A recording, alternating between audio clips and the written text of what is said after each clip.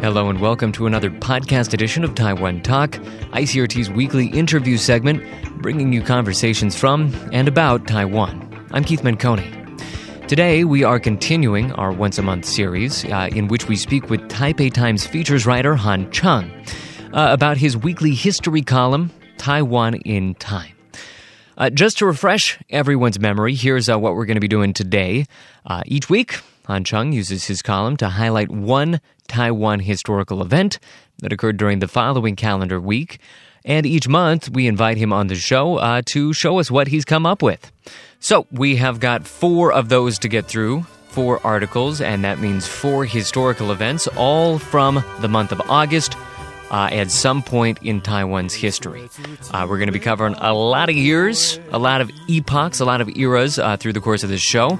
But I am going to get out of the way as soon as possible so that we can turn it over to the guy who has actually done the research. With that in mind, here's our conversation for this month.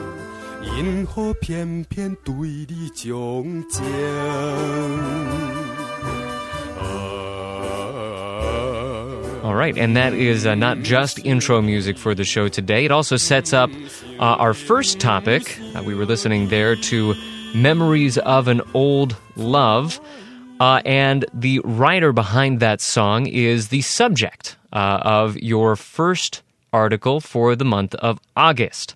That one is titled The Resilience of Suppressed Tunes, and that was for the calendar dates August 7th through 13th. And you were looking at the life and work of one Ye Chunlin. Yeah. I was looking at his work and as like a Taiwanese or like Hoklo musician. And from him, I kind of wanted to explore how Taiwanese language music managed to survive through 2 different regimes that spoke different languages and tried to suppress the language and how it kept persisting. Right. Yeah, it's very interesting. You get the sense as you read the article that the track of his career, the ups and downs, which spans the 50s all the way up until the early 90s. Those are kind of the major years you looked at. They kind of track how Taiwanese or Hoklo, like you said right there, was considered in Taiwan. The periods where it was more repressed under the KMT regime, the periods when it was less repressed under the KMT regime. His music career really follows that very closely. So let's just start. Give us a crash course in Mr. Ye's career. Yeah, so he was born still during the Japanese times. So he kind of grew up, he caught the tail end of the Taiwanese music boom during the Japanese era, but that was soon suppressed due to the imperialism and the Japanization program where like all Hoklo music was banned in 1939. And then after the KMT arrived, before they started implementing Mandarin, they were trying to reverse the Japanese influence. So that's when kind of Hoklo music boomed. And then this guy kind of started his career around then, and then so it's like a little bubble almost, where they're trying to throw out Japanese, and they haven't quite decided that Taiwanese is also on the hit list. Yeah. So that kind of he kind of just took off from there, and then but it took a while for him to make his big hit. Like he kind of worked a bunch of menial jobs. I think he was a street vendor, and then finally he got into the music industry and then started writing songs, and then it kind of just took off from there. Yeah, and so then those hits that you were talking about, that probably would have been in the late 50s? Yeah, so his first hit came in 1957 when he released 秋风落叶, Autumn Wind and Fallen Leaves. And then that kind of established him as a songwriter. And then later he partnered with Hong Yifeng, which was he was a singer. Yeah, he was a singer, and he wrote some of the tunes while wrote all the lyrics. I see. And yes, and then they had 2 big hits. Memories of an Old Love and The One I Yearn For. So they had like, those were their, probably Ye's like most famous hits as well. And those were in like I think, they came out in the 60s. Yeah. But then, okay, so moving forward a little bit, as your article discusses, like I said a second ago, that was kind of a bubble period. And it burst shortly after when Taiwanese began to be repressed. Yeah. Like the government had started repressing Taiwanese like as early as like the 1940s, like when. But back then it was mostly just prohibiting it in schools and in official situations, and more of it was like promoting Mandarin as like the everyday language. But like.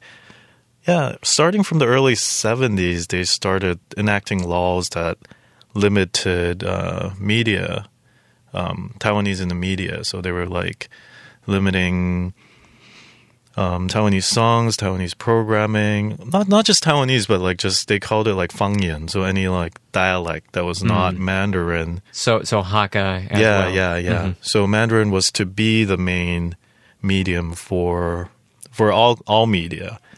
And then in 1976, they passed another stricter law that limited, like Taiwanese programming to just 1 hour per day, and they could only play 2 songs. I think one in the morning and one in the afternoon, and that was it. So all the Taiwanese singers had to find other venues. Like a lot of them relied on like live performances and smaller venues or. Like temples and like different festivals and performing there, and they still had a following, but it was not having the media exposure in that era was still a big blow. So he did kind of take a break after 1976, but that actually turned into another career because he started traveling around Taiwan, and then he wrote his Sketches of Taiwan series. Yeah, tell us about that. So, I mean, clearly, Ye is a guy who is, like many here in Taiwan, very taken with the beauty of the island, and that was really the focus of his work for the last decade and a half or so of his life. Yeah, because presumably there was a lot of censorship too, so you couldn't write about sensitive topics. So that's why a lot of the songs were just about everyday life or love.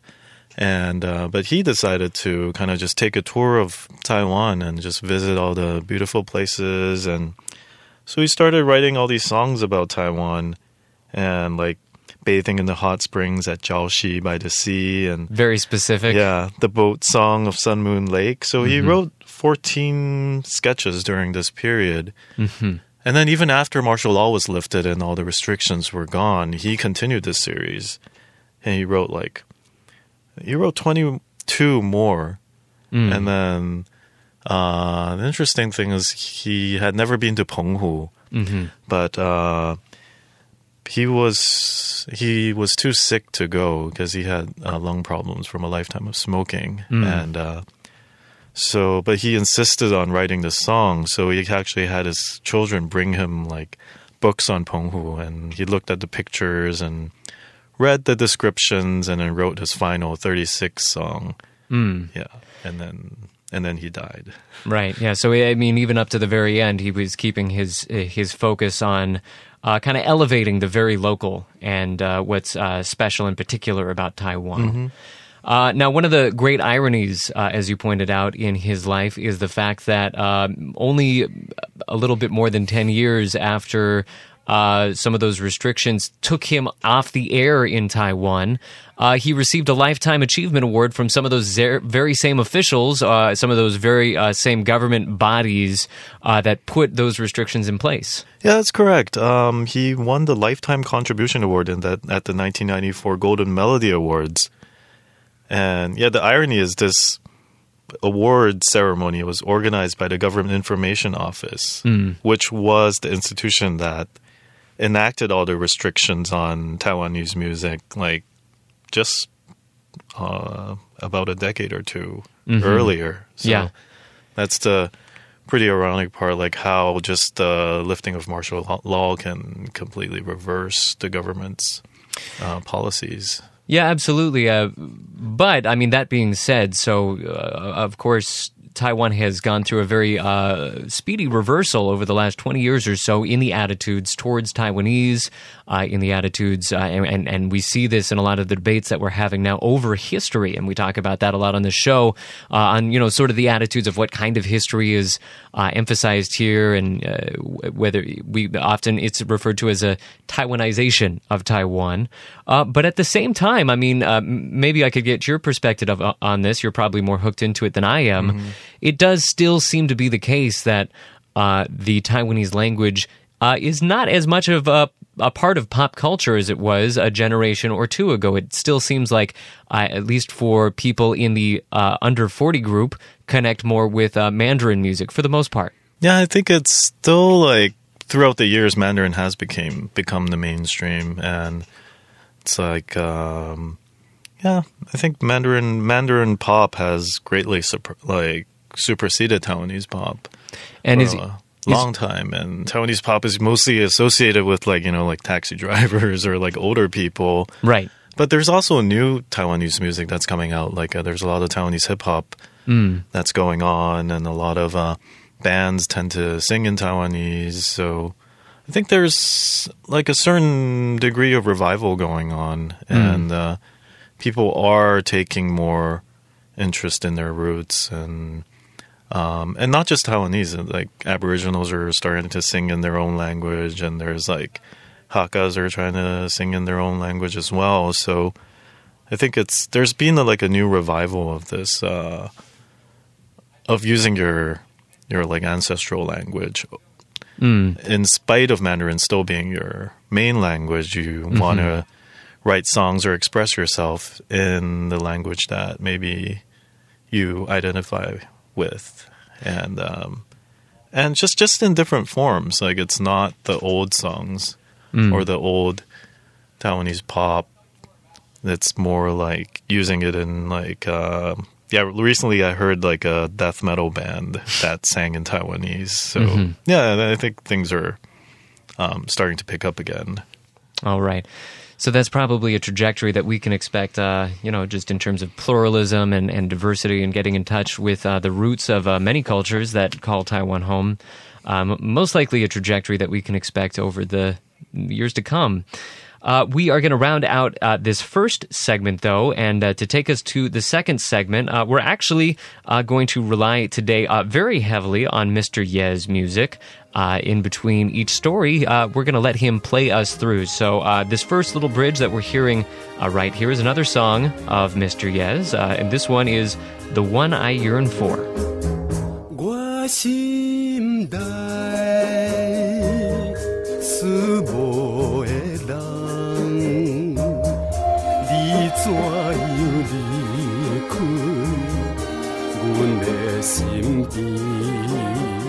All right, and just to keep things chugging along, we are now going to talk about your second article for the month of August. This one kind of taking a look at the very early years of Taiwan's railway system and events that took place between August 14th and August 20th. Now, we are taking a very expansive look at Taiwan's railways, but you kind of start things off talking about the first Cheung class express train, which started rolling along on August 15th, 1978. But we're just using those tracks to kind of traverse the rail of history, actually all the way back to the 19th century, where you say really that's where Taiwan's rail system got started first, was developed, and you take a look at this in your article, The Two Fathers of Taiwan's Railroads. Very interesting, because you say, one of those fathers is still recognized today, the other not so much. So let's start with the first one. Who is the first father of Taiwan's railroads? The first father of Taiwan railroads is Liu Mingchuan. He was the first governor of Taiwan under the Qing dynasty, like right after the Qing dynasty decided to separate Taiwan from Fujian and make it its own province. And Liu, besides the railway, he actually did a lot of modernization programs. But the railroad was probably the biggest one, because they had tried to build a railroad like back even in 1877, but that never materialized. And then in 1887, he sent like a petition to the government saying that I want to build a railroad in Taiwan, and they approved it. So he could have started right away. So they started from like the Cheung area, and then they actually spent like 3 years like building a tunnel to Keelung and then connecting it, and then this railroad, by the time it stopped construction in 1894, it stretched from Keelung all the way to Hsinchu. Right, and so there we're looking at kind of rudimentary attempt to make a railroad system, and I don't want to dump on it too much, but they faced some pretty big challenges. Yeah, they did. A lot of people died, and it often didn't work. But they did make it. They did get it up and running. Right. So that was Taiwan's first railroad. Right. And so Liu Mingchuan, he did not serve for a terribly long time. And as soon as he was out of office, basically the new governor that came to town wasn't as interested in this sort of modernization. Yeah. The next guy, Shao Youlian, he came in 1891, and he just gradually stopped all Liu's modernization programs, and so the railroad just kind of stopped in Hsinchu in 1894. But it didn't really matter because the Qing would lose Taiwan to Japan just a year later. Yeah, right. And so the Japanese come to town in 1895. And then for years, the railroad just kind of is a rusting hulk that is not being used very much. Yeah. When they got there, it was in pretty bad shape, and also before the Qing retreated, like a lot of the troops sabotaged the railroad. So the retreating Qing troops, yeah. Yeah, so they had a lot of work to do, but they did get it up and running. And the Japanese did, yeah. Yeah, and they kind of uprooted some of the sections, but actually, the ironic part was the railroad was built to protect Taiwan, but then it was used by the Japanese to send supplies and transport supplies on its push south to conquer the rest of Taiwan. Whoops-a-daisy. That can happen. Yeah, that happens. All right, well, that all makes way for... Okay, so the Japanese are here. The railroad is in ill repair, and the stage is set for what I think you would call the second father of Taiwan's railroad system. Yeah. So finally, for the first few years, for the first probably 4 years of Japanese rule, they spent trying to fix this railroad. And then finally, they're like, okay, this is not working. So they actually built a new Taipei to Keelung tunnel. They actually, I mean, that was the saddest part of your article, in my opinion, was they spent 3 years making this tunnel. Yeah. And then the Japanese showed up and they said, nah, we don't even want to use that. And they made their own. Yeah. They found it I think they found it too steep. And it was kind of uneven on all sides. So they were like, oh, let's dig our own tunnel. Picky. Yeah. So they started from there. And then in 1899...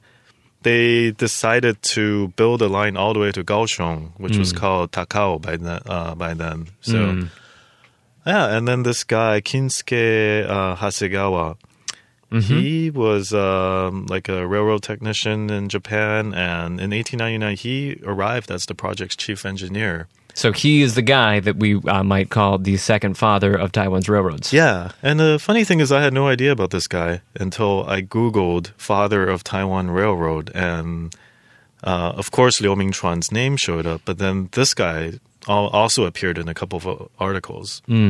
So kind of got curious. I'm like, who is this dude? Like, why haven't I heard of him? So I did some research and then found out, yeah, he's the chief engineer of the project. So he was the one that completed the Western line, and he kind of just uprooted Liu's entire railroad and redid the entire thing. So that's why some people consider him as the father of, I guess, Taiwan's current railroad. And like Liu was the one who built the first railroad, but that didn't last. Right. And then in your article, I think that the case that you were making was that of course, Liu started this grand project. He had this vision of connecting all of Taiwan with a railway system. He wasn't in office long enough to see it through.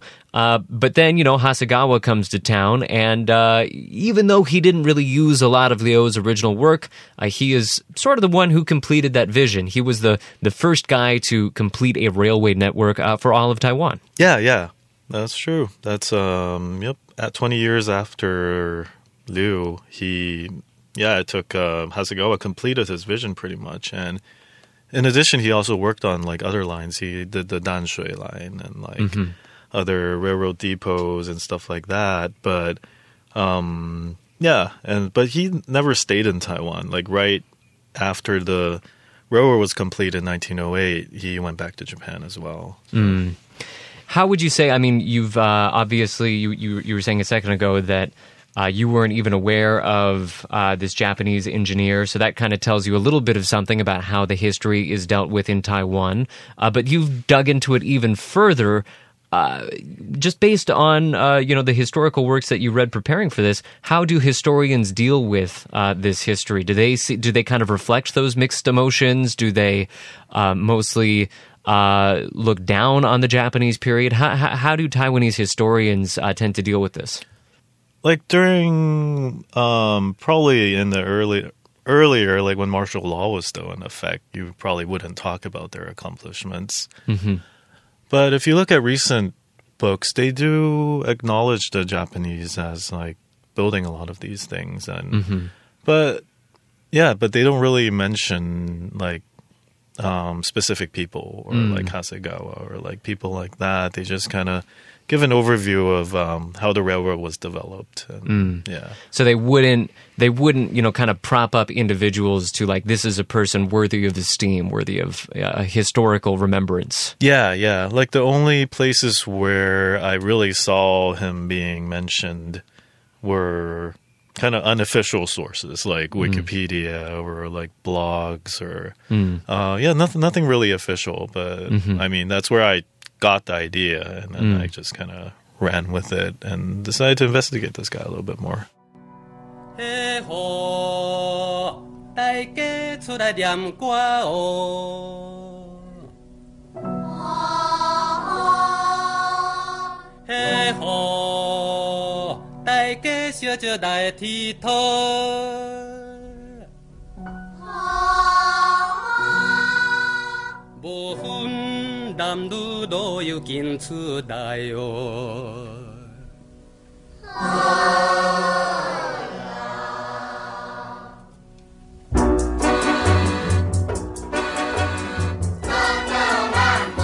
All right, and we're moving on now to a story that comes from the third week in August. This is your third article for August in this series.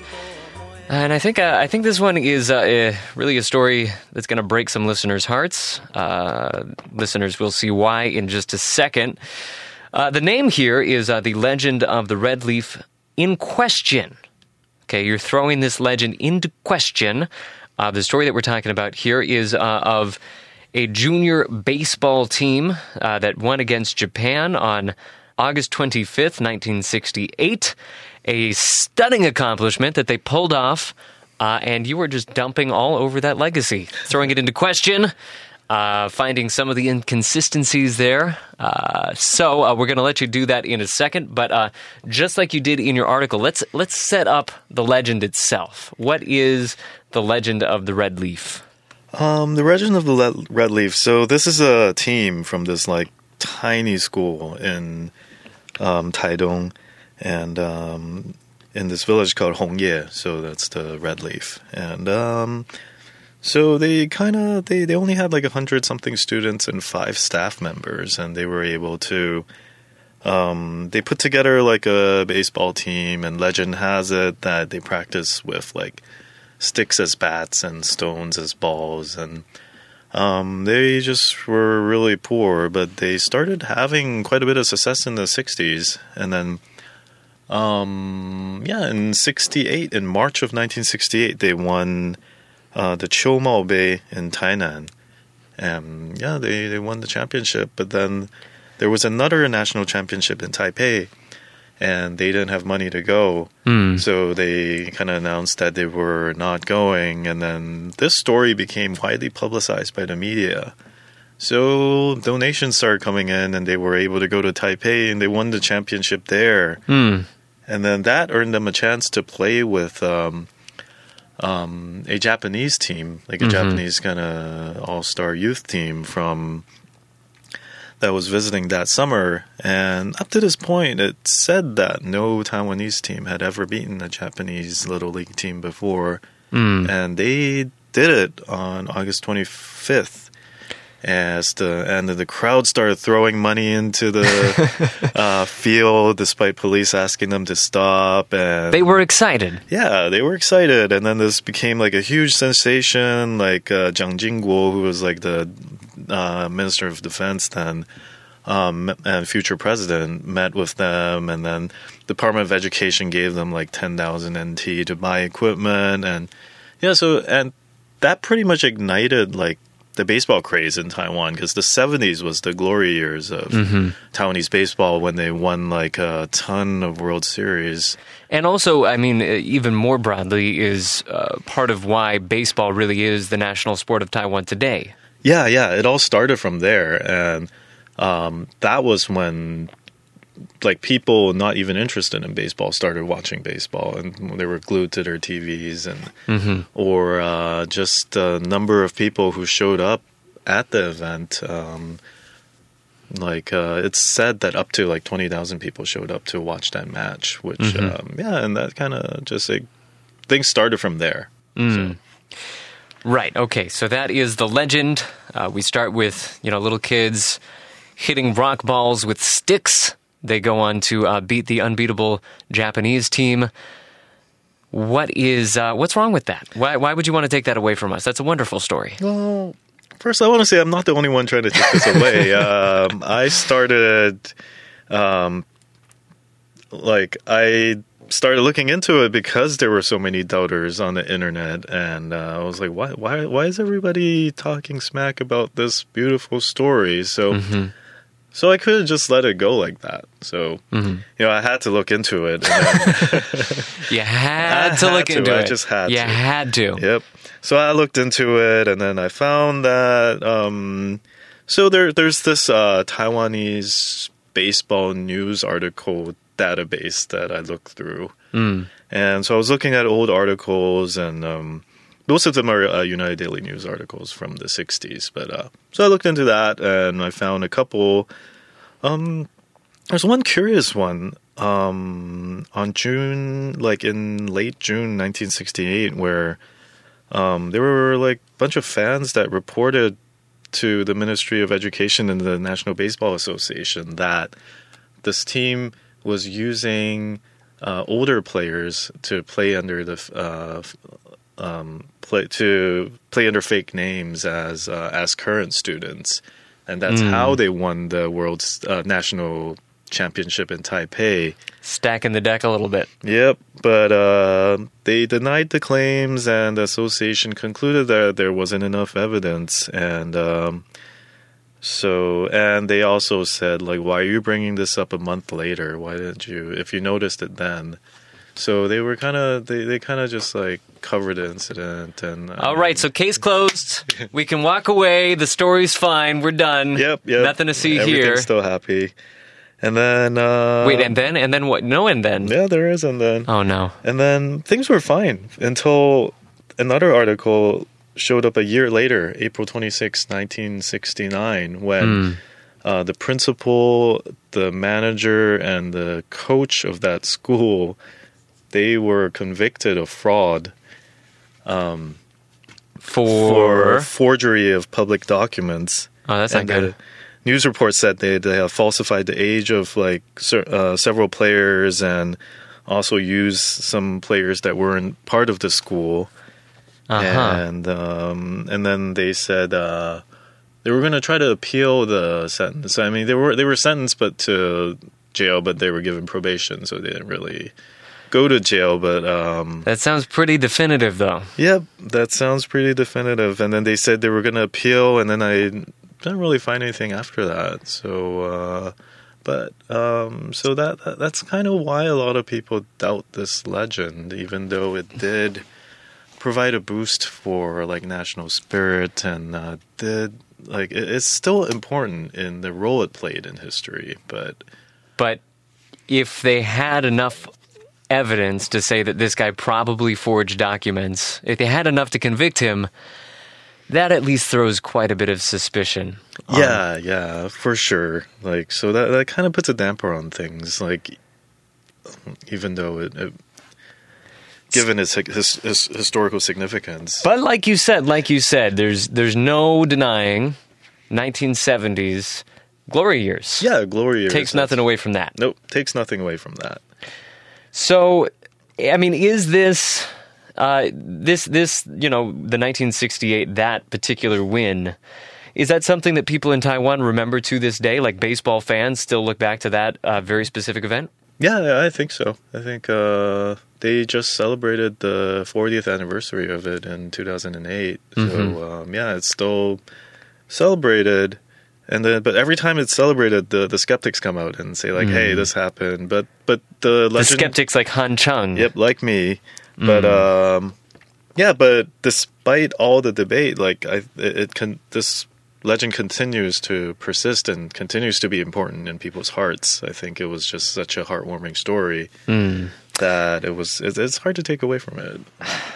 Well, if the heartwarming story is enough to put you on a decade winning streak, is it really so bad even if it's a lie? Maybe it's worth it. I don't know. It's hard to say. Maybe it is. It's hard to say. But it is kind of interesting. I mean, baseball in general in Taiwan, of course, it's been on much more of an even keel for the last, decade or so. But before that, it has been a very scandal-plagued. The major leagues in Taiwan, the Chinese Professional Baseball League, has been scandal-plagued since it began in the late 80s. And, of course, a number of teams have been shut down over gambling scandals. So, I mean, this very early event, it may be something that we want to forget, but this aspect of the sport has always been around, and maybe this just set the tone. Yeah, it's kind of interesting because, like, I remember watching all the scandals on TV and all that stuff, and then looking back, you're like, even from the very beginning, this sport has been hit with scandals. Makes a certain amount of sense. Yeah, and so it's still going on.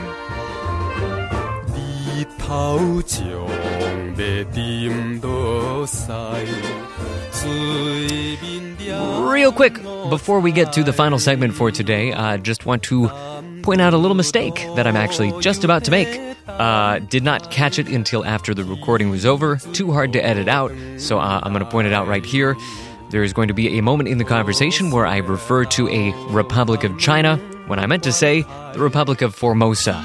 Of course, two very distinct entities. Republic of China is the government that we currently live under. Right now, today, Republic of Formosa, not so much, as we'll hear in just a second. So I'll even give a little sound cue to point out where I made that mistake, so listen for that, and heap all appropriate shame upon me, because, very different things that we're talking about here. But without any further ado, let's get to that final segment here on this week's show. Here it goes. All right, and we are coming up now on your final article for August. This is your fourth article for the fourth week of August, covering the time between August 28th, September 3rd. Came out actually just this last weekend on the Sunday edition of the Taipei Times, so folks can find it there. And they're going to want to look for the article entitled The Battle of Bagua Shan. And very interestingly here, this is kind of actually picking up on a story that we left 2 months ago on this segment, sort of looking at the relatively bloody conquest of Taiwan by Japanese forces. We left this story with the fall of Taipei and then two of Taiwan's military leaders kind of fleeing to China. You pick up the story here as the Japanese forces continue to advance, and even after those two leaders flee, there's some continuing drama there. Yeah. So for this one, last time I talked about the people who ran away, So this time I wanted the heroes who ran away. Yeah. We called them heroes. Yeah, the heroes who ran away. And then this time I wanted to look at the people who actually fought to the death. So It's a good way to frame it. yeah, and August 28th happened to be the Battle of Baguashan. So in Baguashan is located in Changhua, just south of the Dadu River. And it's that was the biggest and decisive battle of the entire Japanese conquest. So I decided to kind of look into like what led up to that and what happened after the leaders ran away, like how the remaining resistance. Right. Yeah, because you still had Liu Yongfu. He was still there, but he was in Tainan, and he really didn't do much. He sent an army up to help in Miaoli and Changhua and that, but right. And before we go too much further, let's just provide a little bit more of the background. So, of course, this battle begins on August 28th, 1895. That is the year that Japan conquered all of Taiwan. And so you're talking about Liu Yongfu right there. Tell us about him. He is still the leader of the very short-lived Republic of China. The forces that he is leading is known as the Black Flag Army. So he kind of inherits this very short-lived entity that those other leaders we talked about a second ago ran away from. Yeah, so they declared they established the Republic of Formosa like when the Qing ceded Taiwan to Japan, but after Jilong fell, the president ran away. After Taipei fell, the vice president ran away. So Liu Yongfu was their kind of big military commander.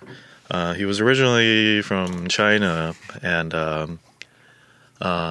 he made a name for himself in the war against the French. So he was sent to defend Taiwan, but he was responsible for Tainan. So, but with the president and vice president gone, the people of Tainan actually invited him and kind of asked him to be the de facto leader of what was remaining of the republic. And so that was his position. Right. Okay. So that's kind of the backstory there on Liu Yongfu. But as you said just a second ago, he's pretty far south. He's down in Tainan. And before the Japanese get to him, before we get to the Battle of Baguashan, those advancing Japanese forces have to deal with three other military leaders that kind of have raised their own militias that are totally separate and apart from the military that he's leading. So we're seeing kind of this patchwork force that's thrown together as, very in the heat of the moment as the Japanese forces are advancing. Yeah, so these are they're all three of them are Hakkas because they were living in the Hsinchu. They're all from the Hsinchu and Miaoli area, which is like right directly south of Taipei and Taoyuan, and so their homeland was being threatened first. So Wu Tangxing was the first one to say like, okay, I'm going to raise this army and we're going to fight the Japanese to the death. And later he was joined by Jiang Shaozu and then Xu Xiang. And since all three of them were they passed the imperial examination, so they were kind of called the three Hakka scholars, or some called them the three Hakka musketeers. And so they put together this kind of patchwork militia of just untrained, just country people who wanted to... This is the farmer down the road. Yeah. This is the guy who sells, boiled yams. Yeah. But they were all determined to, defend their homeland. Right. And just, kind of getting back to what you were mentioning a second ago, what these guys were missing, perhaps, in military preparedness, they made up for in real dedication. This wasn't this, I think we often forget about this very short period in Taiwan's history, but there was a real resistance in place. Yeah, there was, because your very homeland is being threatened by this foreign power. So the natural thing to do is to fight. You wouldn't just let them take over. And even though the Japanese, their equipment, their artillery, everything was superior, they still tried to defend their homeland, but they kept being pushed south, and and they started in northern Hsinchu, And then they quickly lost that, and then they lost Hsinchu, and then Jiang died first. They were trying to retake Hsinchu, and he was captured by the Japanese, and he committed suicide. And they say he was no more than 20 years old at that time. And then, so the battle kept going south, and then by that time, Liu Yongfu finally sent someone to help them. So they sent Wu Pengnian, who seemed like a pretty brave person. He wasn't from Taiwan. He had no ties to Taiwan, but he decided this is where he's going to make a stand. He decided that's where he was going to make a stand. So he joined Wu Tangxing's army in around Miaoli, and they kind of fought together, and then kept being pushed south, and then so this kind of sets the scene for the Baguashan battle, because the Japanese finally take Taichung. And so the resistance moves south of the Dadu River while the Japanese reach the north bank. And then they kind of stall there for a couple of days. There's some minor skirmishes, there's some scouting. And then on the night of August 27th, the Japanese split into two camps. And the right one diverts the resistance attention by building campfires, firing cannons, and then the left one secretly crosses the river. Right, and this is where we really see kind of the superior, more professional tactics of the Japanese military. Yeah. And Baguashan is a battery, so they were able to like fire cannons at the Japanese, but the Japanese soon like took the battery, and Wu Tangxing was shot and killed there. And then... and we're talking here about 3,000 to 5,000 troops that are made up of all of these patchwork forces, and also kind of the remnants of the soldiers from the Qing army. Yeah, because... so the remnants of the Qing, the Black Flag Army, the Hakka, whatever was left of the Hakka militias, and so it was just... different groups were, and it was the Hakkas that were mostly guarding Baguashan, while the Black Flag was waiting on the southern bank of the Dadu River for the army to come over, and then there was another contingent that was defending Changhua City, which was about like a kilometer away from Baguashan. And so basically the bottom line is, if you kind of lost track amid all the names and the places there, the bottom line is this was really the last stand, Baguashan. After this falls, Changhua also falls very quickly. Yeah. And that's pretty much it. That's pretty much it. Like there were still some trouble. Like the Japanese were suffering from all kinds of diseases. Like so that stalled them for a little bit. And then there was There were still some pretty valiant resistance efforts, but nothing as big, nothing as large scale. Like the main forces of the resistance had been decimated, and then they were able to keep pushing south. And then finally, after they took Tainan, it was over. And then Liu Yongfu, as we mentioned 2 months ago, he fled to China as well. And and it's also worth mentioning that Wu Pengnian, his Black Flag Army commander, he. After Baguashan fell, legend has it that he saw the Japanese flag on top of the mountain, so he decided to charge there and reclaim it, and then he died in battle. So this guy, he just ended up, he's never been to Taiwan before, and he ended up fighting to death for the Taiwanese.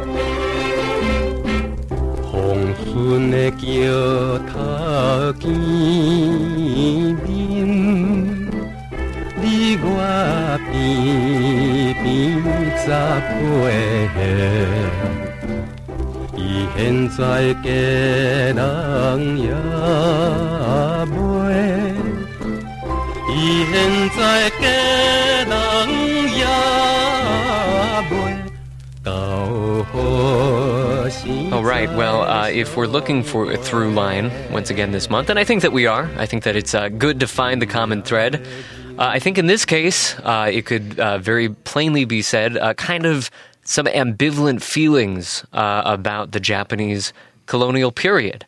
And we can see that probably most clearly in your articles concerning, first, the development of a train network here in Taiwan, but then also, as we heard in that last article, very real, very bloody conflict that occurred during the conquest of Taiwan. And so those two kinds of sides of Japanese colonialism are very real and give rise to some very ambivalent feelings towards that entire period. Yeah, it's kind of interesting to look at because the Japanese did rule Taiwan for 50 years, and I mean they did build a lot of things. They built a lot of the current infrastructure, and a lot of people say, like, compared to what the KMT did when they first came, they were just using it as a base to reclaim China, and they didn't really start doing much until a couple of decades later. But at the same time, like, the Taiwanese people were colonized, they were discriminated against, and as we look at in the Baghuashan battle, like, there was a lot of bloodshed in the beginning, so it wasn't all good. But they did also do a lot in terms of, like, developing developing Taiwan and, like, stuff like that. So I think there's some mixed feelings, and a lot of people, like, they had some grandmother who speaks Japanese and grew up under Japanese rule, and maybe they suffered under, like, during 228. So it's hard to define, like, what.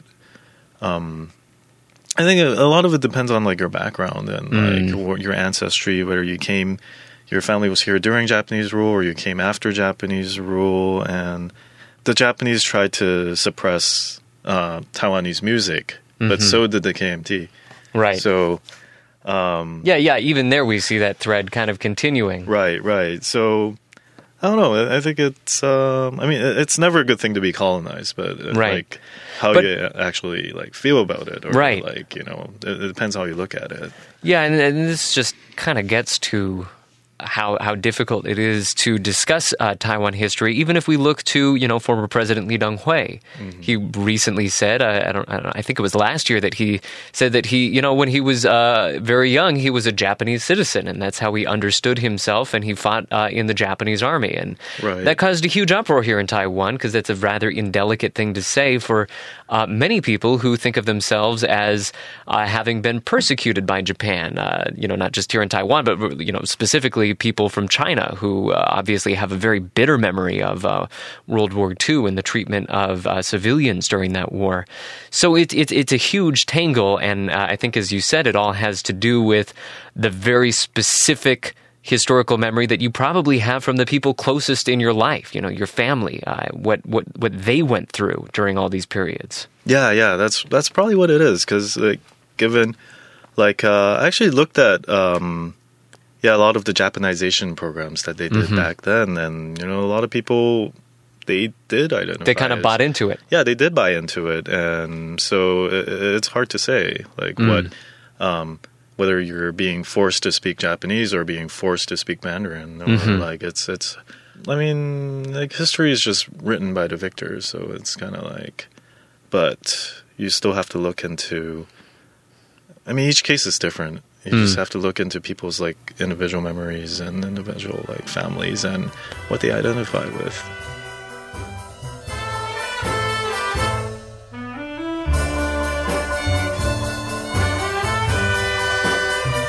All right, Han Cheung, well, we have covered an awful lot of history today.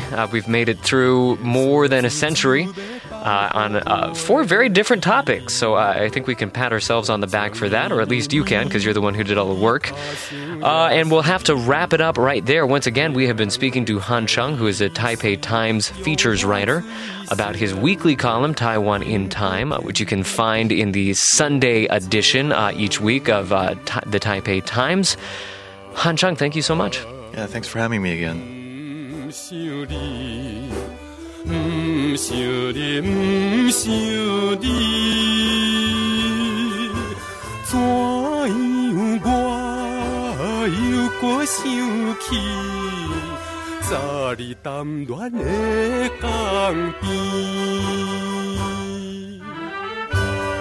Thanks for listening to another podcast edition of Taiwan Talk. Taiwan Talk, of course, broadcasts every Monday at 8 a.m. and 6 p.m., right after the top of the hour newscasts. Look for that on ICRT FM 100. That's where you can find the broadcast version of the show. You can also find an extended version of the show on our podcast, such as the one you just heard right here. Look for that on the ICRT website, on iTunes, the ICRT blog. It's occasionally there. In most any place where you might expect to find a podcast such as this. We're going to have to round out the show right there, but if you do want to learn more about any of the topics, pop on over to the ICRT blog where I've made a little post about today's show that has links to all of Han's articles for the month of August. So just makes it a little bit easier to find them right there. All very interesting, worth your time. One last thing, of course, playing behind me right now is the music from Mr. Ye Chunlin, who we discussed earlier in the show. And singing this song, we should mention, is Hong Yifeng, who is, as we said, one of Mr. Ye's important collaborators. So this, of course, is Memories of an Old Love. That was the first song we heard today. We're going to let it play us out right now. We also heard a number of other songs, including The One I Yearn For, a couple of songs without English translations, so I'll just say the Chinese right here. 报道曼婆, 淡水暮色, and 故乡小姑娘 would be the three others that we heard in the program. But as I said, we are coming up on the end of the show right here, so we're going to leave it in the capable hands of Mr. Hong Yifeng to sing us out. For ICRT and Taiwan Talk, and I guess Han Cheung, on behalf of Han Cheung as well, thank you all for listening. I'm Keith Manconi. See you next time.